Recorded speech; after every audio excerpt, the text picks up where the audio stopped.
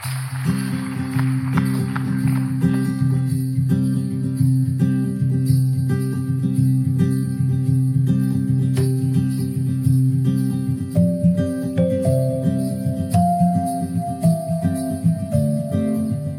good morning and welcome to the Vineyard. We're so glad you chose to spend part of your weekend with us during this holiday season. It's a great time today to gather together. Well, I'm going to start off by telling you a story. When I was 7 years old, there was one thing that I really hoped for. It was the Precious Places Pony Stable. Did anyone else hope for this? This was the late 1980s. Okay, this thing was amazing, okay? You put a key into the chimney and then it opened up and laid flat. I just hoped so deeply that this would be under the tree. Well, in our family, every Christmas Eve, we would head to Eureka, Illinois, to my dad's parents' house, Grandma and Grandpa Lehman, where we would celebrate with the Lehman family. It was also Grandma Lehman's birthday, and I remember being so excited to open gifts that year. Now, my brother Jay is 2 years younger than me, and we sat next to each other as the gifts were all passed out, and I was so excited. Now, my gift looked a little off to me, but I was still hopeful. And then they said, okay, it's time to open gifts. So we rip open the gifts, and I discover I have been given a race car track. And then I look over at my brother, and I discover he has opened the Precious Places Pony Stable. And I squeal with delight because I realized the gifts had just gotten mixed up. And so I said, Grandma, you mixed up our gifts. And I went to trade with my brother when my grandma chimed in. Now, Viola Lehman was not one to admit when she'd made a mistake. This is a true story. And she says, hold up. I picked those gifts out specifically for you, a race car track for you, Julie, and the stable for your brother, Jay, and you are not going to switch. Now, as you can imagine, a 7-year-old and a 5-year-old are not handling this news well. I begin to cry, my brother's cheeks turn red, and it's about to all go real bad when my mom leans over and through gritted teeth, she says, just say thank you and we will switch them when we get home. And so what do? I just kind of meekly mumble, thank you, Grandma. My hope was in the gutter. My plan of playing with that Precious Places Pony Stable was just gonna have to wait. Now, eventually we did go home and I was able to switch gifts with my brother, and I played with that gift for hours. It was more than I could have hoped for. But now, as I think back of that story as an adult, I have so many questions. Like, what was Grandma really thinking in that moment? Now, I do want to go on record as saying that I have forgiven my grandma, but I think the lesson is that things don't always go as we hope. Often, we face disappointment in our lives. How many of you have ever been disappointed? Okay, good. So I'm talking to some people who understand this today. Often we have hopes and we have desires and dreams, and they turn out differently than we thought they would. Many of our disappointments are way bigger than not getting the toy that we'd hoped for. A failed marriage, a career that's unfulfilling, ongoing health problems with no cure, a child who's making poor choices, relational tensions and stress. You don't need me to tell you that there are many situations that leave us feeling less than hopeful. And if we're honest, these situations deeply affect our faith.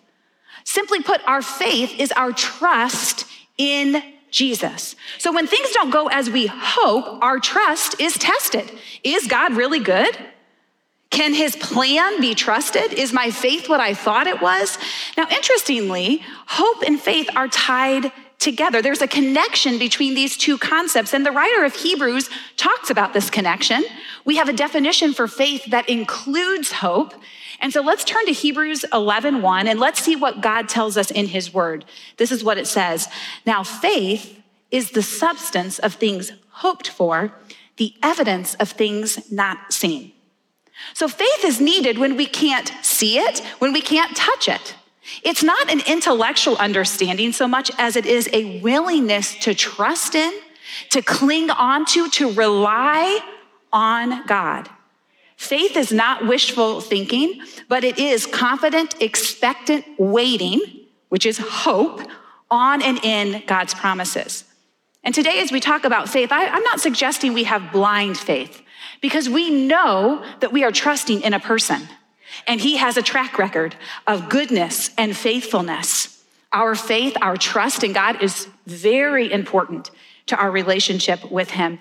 And so hope and faith are so beautifully tied together. Well, last week, we launched into our Christmas sermon series, which we've entitled Hope is Here. Over the course of this next month, we want to explore this incredible truth that hope is here, and his name is Jesus.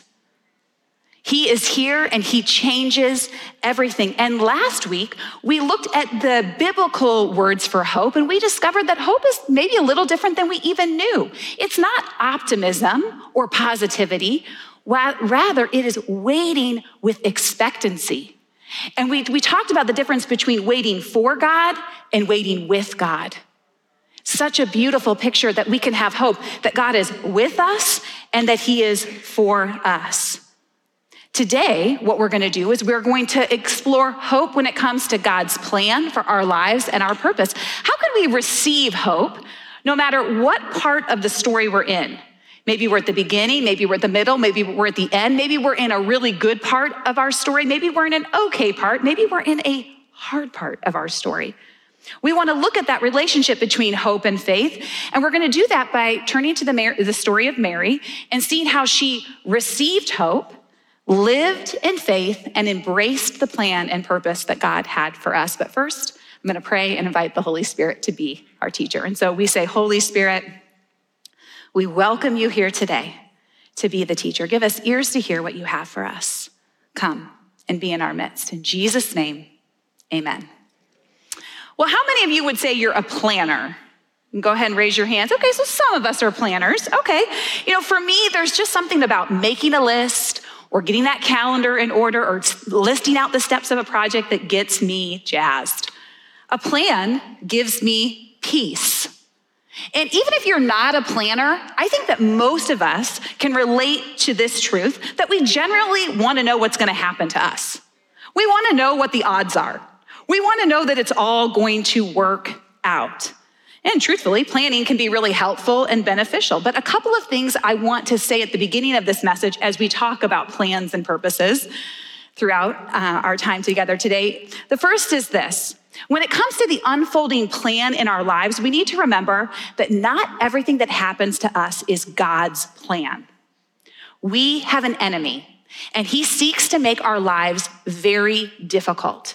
And so what can happen is when something painful happens in our lives, if we think, well, this is God's plan for me, that can be incredibly damaging to our relationship with him. And so we want to have the right lens and the right filter on. We want to remind ourselves of God's incredible character, his goodness, his faithfulness. So not everything that happens, it's not like a dichotomy where it's either God's plan or my plan. There's a lot of other factors at play. We live in what's called the kingdom of God.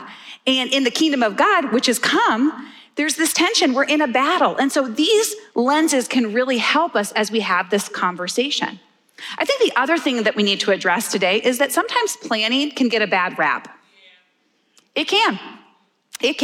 Planning in and of itself is not bad, okay? The truth is some of you could use a little activity in the planning area of your lives because we are called to active partnership with God, and we don't want to shirk that responsibility. We are called to be active partners.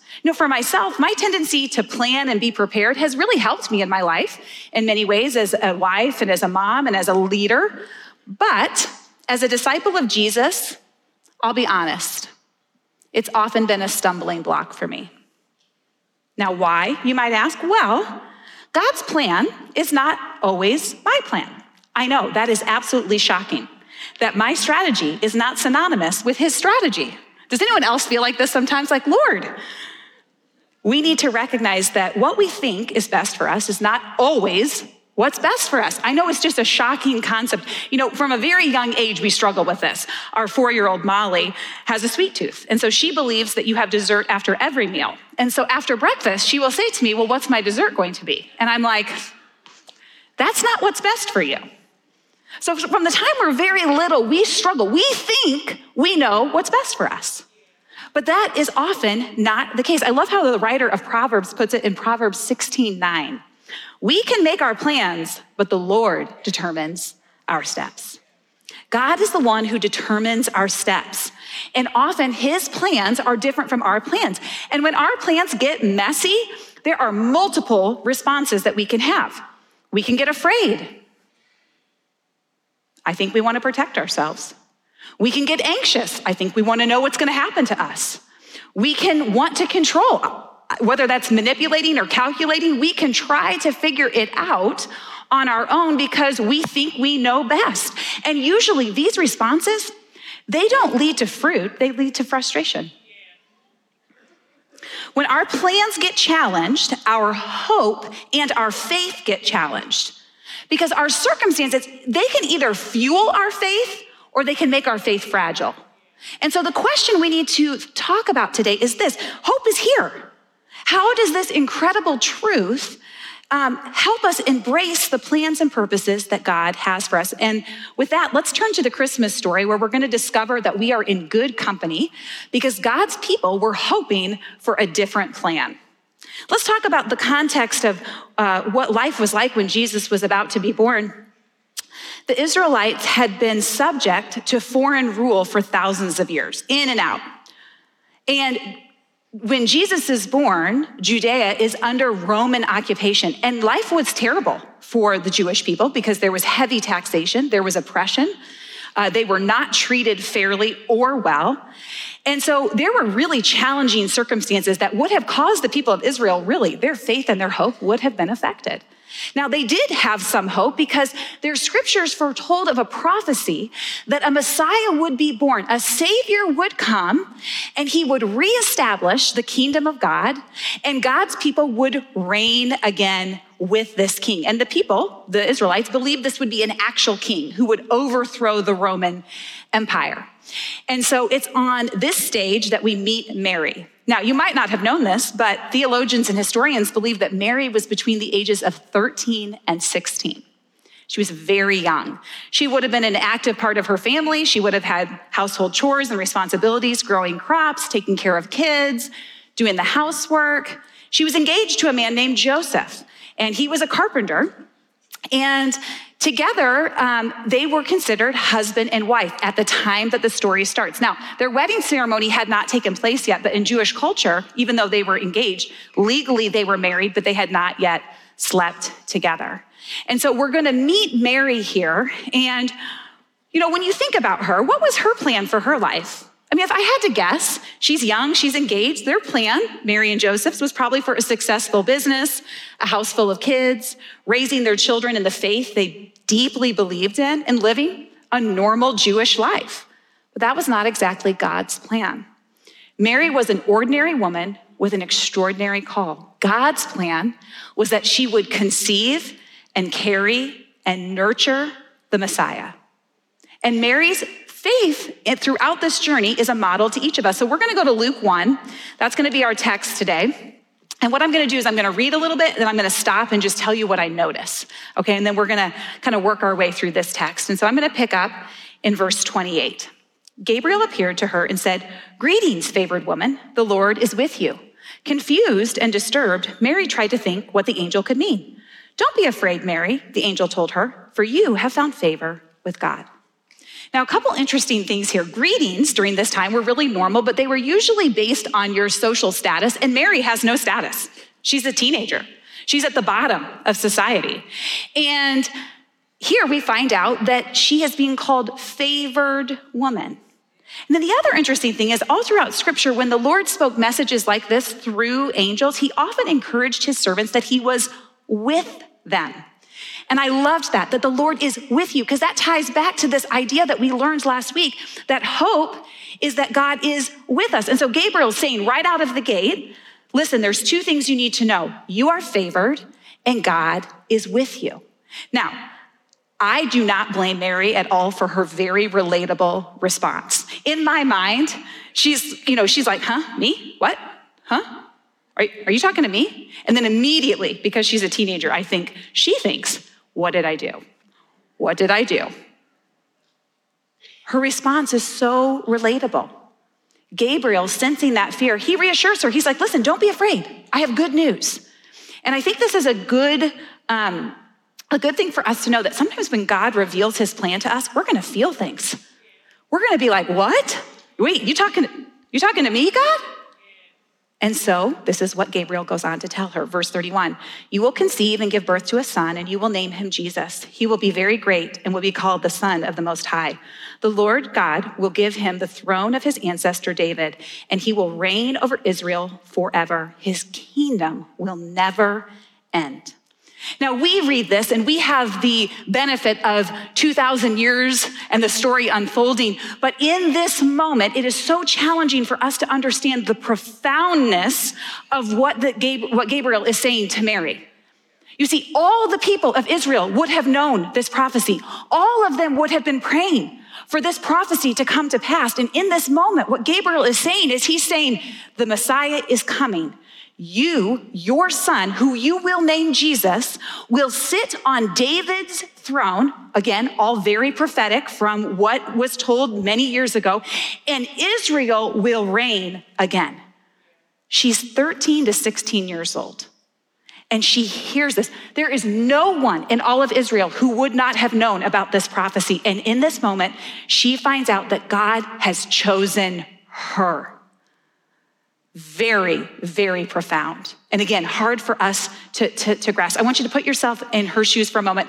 I want you to imagine yourself as a teenager. I know we've blocked out many of those memories, but go there for a moment. And I want you to think as a teenager with your life ahead of you, with your hopes and your dreams and your plans laid out. And then you receive a message like this. She is being invited into an incredible and impossible plan. And this leads Mary to clarify in verse 34. Mary asked the angel, but how can this happen?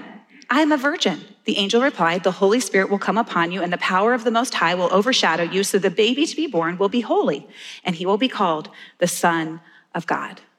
What I love about this little part is that Mary shows us that when we're invited into God's plan, when we're invited into partnership, we can ask questions.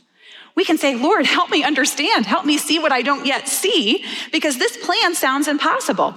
And then, so important, Gabriel highlights the work of the Holy Spirit. Of course, the Holy Spirit is the one who is going to make Mary conceive. And I love this picture. It's almost a prophetic picture in my mind that the Holy Spirit is the one who puts God's plans in our bellies.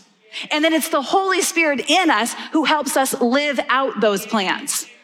And so the Holy Spirit is so key in all of this plans and purpose and partnership.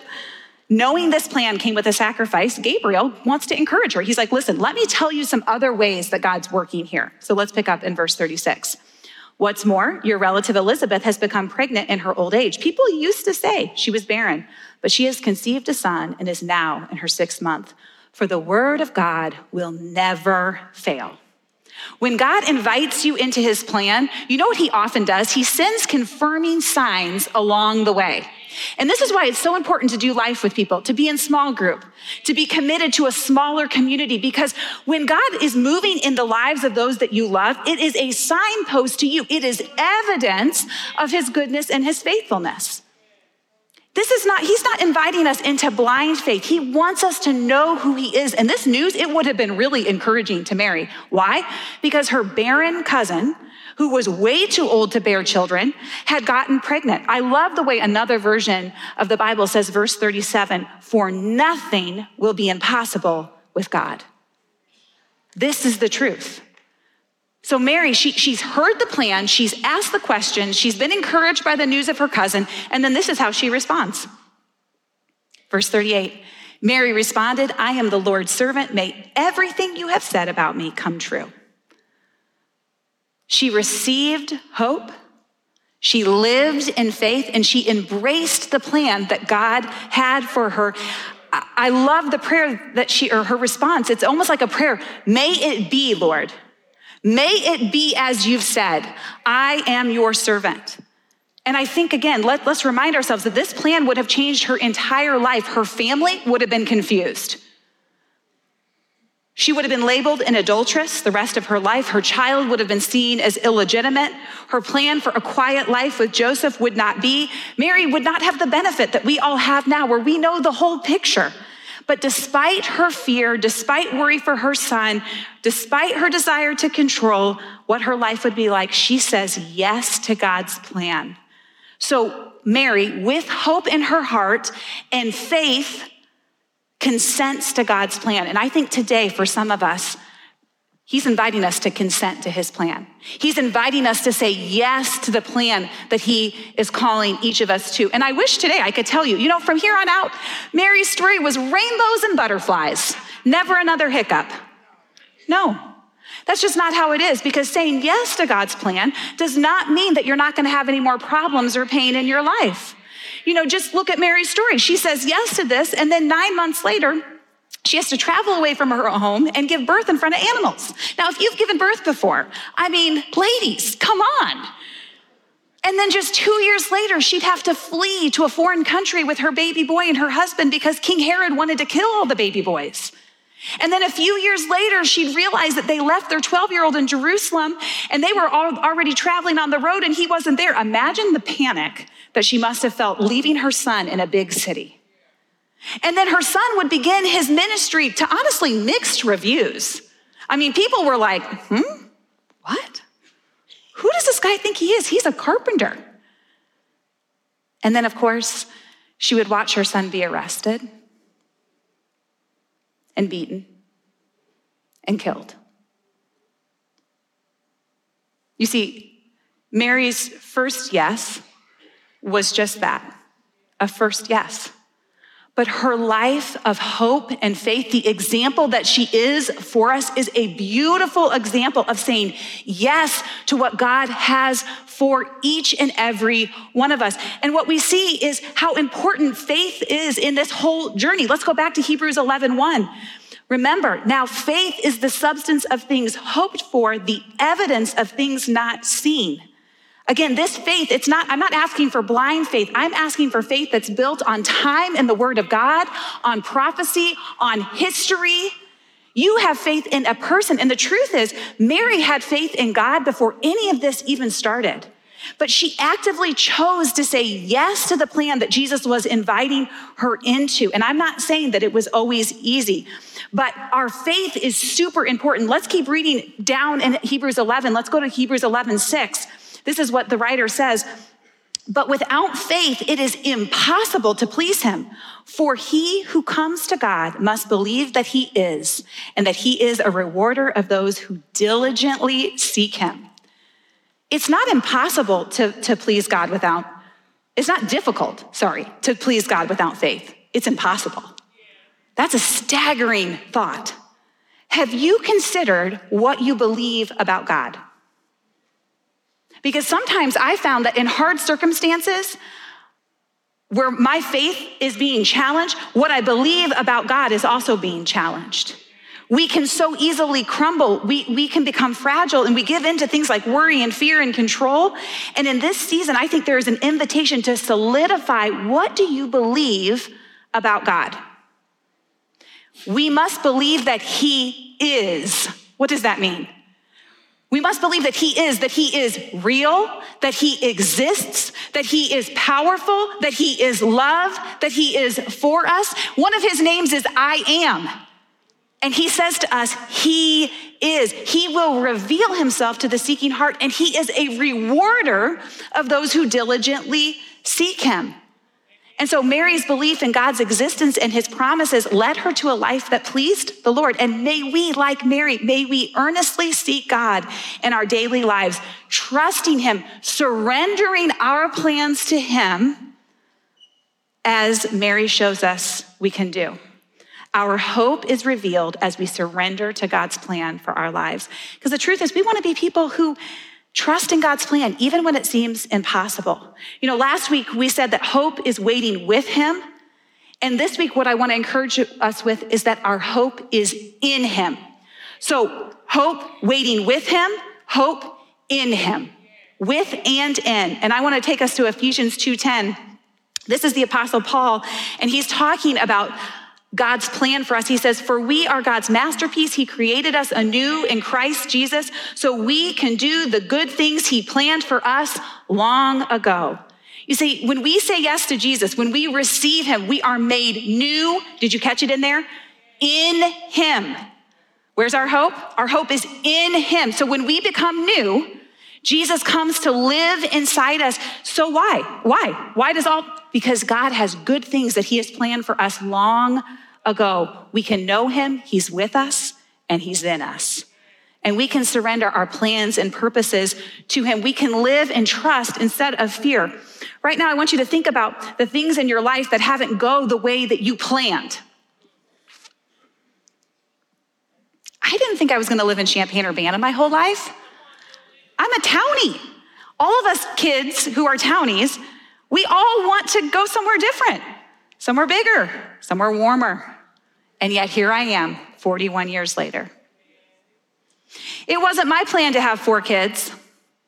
I was perfectly content with 3 when 5 years ago this week, we discovered that we were unexpectedly expecting. And let me just say, some of the best things in life are not planned. It wasn't my plan to be a senior pastor. I was a middle school teacher, and then I stayed home, and then I worked on this team in a different role. I'd watched my parents do this job, and truthfully, I wanted an easy job. But as I stand before you today, I know that this was God's plan. This isn't just about my story and God's plan for my life. This is about you and your story and God's plan for your life. And he's inviting each of us to have a fresh dose of hope and faith in him. And I want to end our time together today by telling you a story of a friend of mine that I think is going to really encourage you. A few months ago, I met Mel Molina in the nursery. She faithfully serves in Kingdom Kids as a nursery coordinator, and she has been on a journey of hope and faith, and this is what Mel writes. I grew up in Costa Rica, and since I was 12 years old, I knew I wanted to be a doctor. I didn't grow up in a Christian home, but when I was in 8th grade, I went to a small group at a friend's house, and that's how I came to know God. Soon after that, I gave my life to Jesus. With God in my life, I became even more sure that the idea of becoming a doctor was God's plan for my life. So there was no doubt in my mind this was going to happen. In Costa Rica, the best universities are the public ones, and these are also the hardest to get into. I'd always had good grades, so I was sure I was going to get in. I needed a 693 on the exam out of 800 to be accepted into medical school, and I got a 690. I was devastated. My second option was nutrition, and I put that as my second option only because the classes I had to take for the first year were both the same. So my plan was to start in nutrition and then switch my major to medicine. But it wasn't that simple. My class load was difficult. I became overwhelmed and started missing and failing classes, and I realized switching majors would no longer be a possibility. I was still convinced that I wanted to study medicine, and my parents agreed for me to go to a private university, but the academic level wasn't good, and I realized I was going to be wasting my time and my parents' resources, and I decided to go back to that public university in Costa Rica, but I wanted to avoid anything health-related. So I picked chemical engineering and studied that for 2 years. Talk about a roller coaster, right? This is a lot, but I think a lot of us can relate to this, that we have a dream in our heart and then we keep trying to pursue it, and that's not wrong, but let's continue with Mel's story. During this season, I became more involved in church and my relationship with God deepened. One day, a group of missionaries from YWAM came to share about missions in our youth service, and I started to feel a fire in my heart, and I felt God saying, this is what he wanted me to do. So I decided to quit school and join YWAM. It was a tough decision. First of all, because my parents were not Christians, or anyone else in my family for that matter. So to say that they didn't like the idea of me quitting school to become a missionary is an understatement. Secondly, I decided to attend discipleship training school in YWAM, and it was very expensive, but this was the best decision of my life. My relationship with the Lord grew so much. I was walking with Jesus every single minute of the day, listening to Holy Spirit, worshiping and praying for people. By the end of 2014, I had finished my school, and I was faced with the decision to stay at YWAM and work as a full-time missionary or do something else. So I prayed and fasted for about a week and felt God saying I had to go back to school and become a nutritionist. I was kind of sad because I wanted to stay at YWAM, and I felt like it was a more obvious God plan, to be a missionary. But I was obedient and I returned home and went back to school. I love how Mel included God in this whole discernment process. Even though it wasn't the answer she wanted, she obeyed. Well, after returning home, everything fell apart. My life had changed in YWAM, but the rest of the world hadn't changed. I broke up with my boyfriend, who I was going to marry, which meant breaking up with his family, which I really loved them. It was like having a second breakup. I was fighting with my mom every day, so I moved out of the house. I went to live with my dad. I didn't have any friends at school. My church friends had decided to go to a different church. I didn't understand why God's plans for my life were so different than my plans.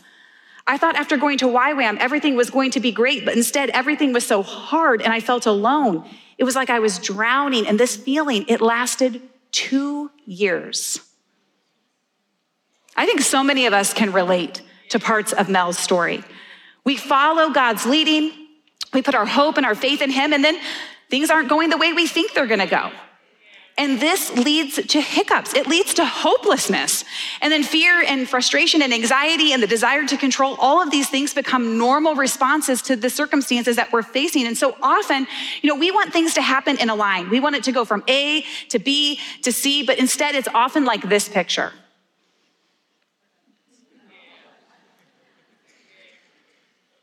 We can't see. We don't have that perspective. But this is a feeling that many of us have. And this is what Mel continues to write. During this time, I was always fighting with God, asking why. Trying to get back to that deep relationship I had with him, I felt broken.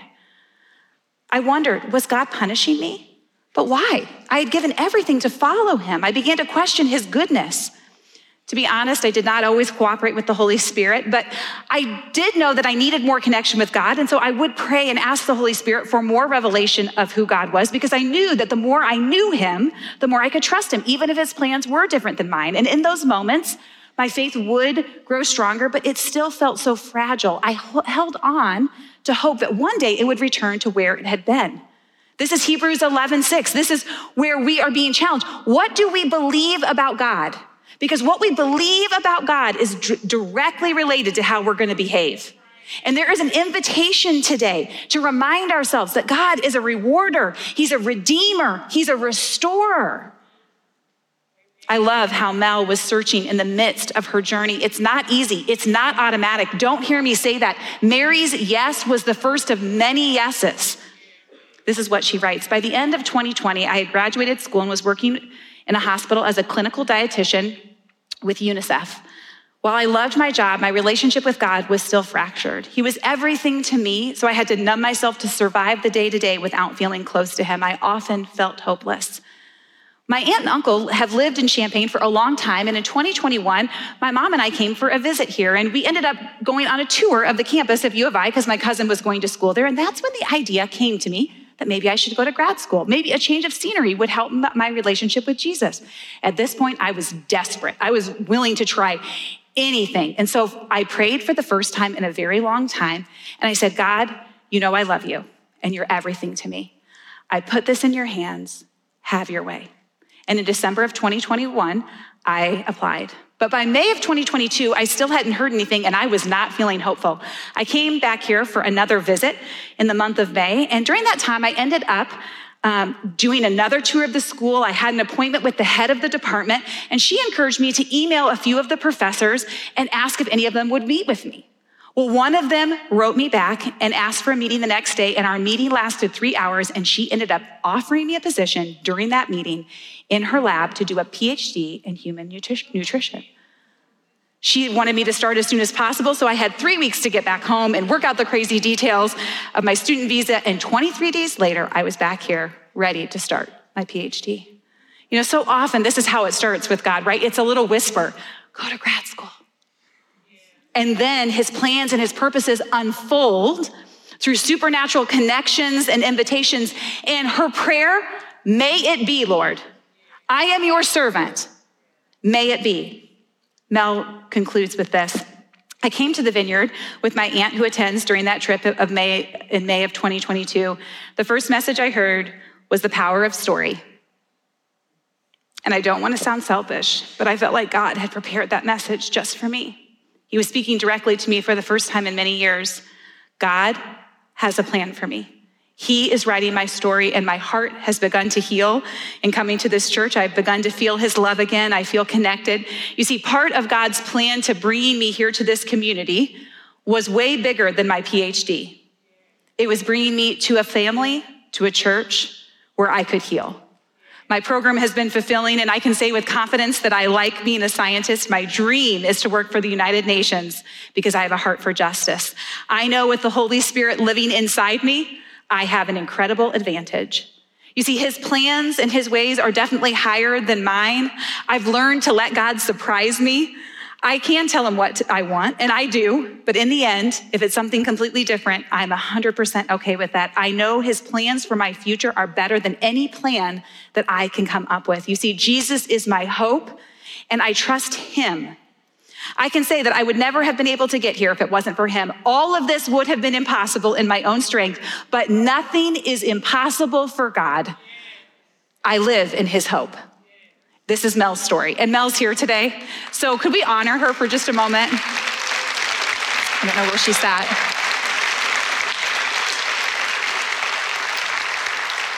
I love sharing your stories. It's always such an honor and a privilege. You see, what God is doing in Mel's life, he wants to do in your life. In every single one of our lives, he wants to move and breathe and make it clear what we've been created to do, the good plans that he has for each of us. And so I'm gonna invite you to stand if you're able. And what we're gonna do is we're gonna head into a time of worship. And during worship, we're gonna take communion together in the middle of worship, and then we're gonna do some ministry. But I'm gonna pray for us that our hearts would be open. I know there's disappointment in this room. I know there's pain. I know there's questions.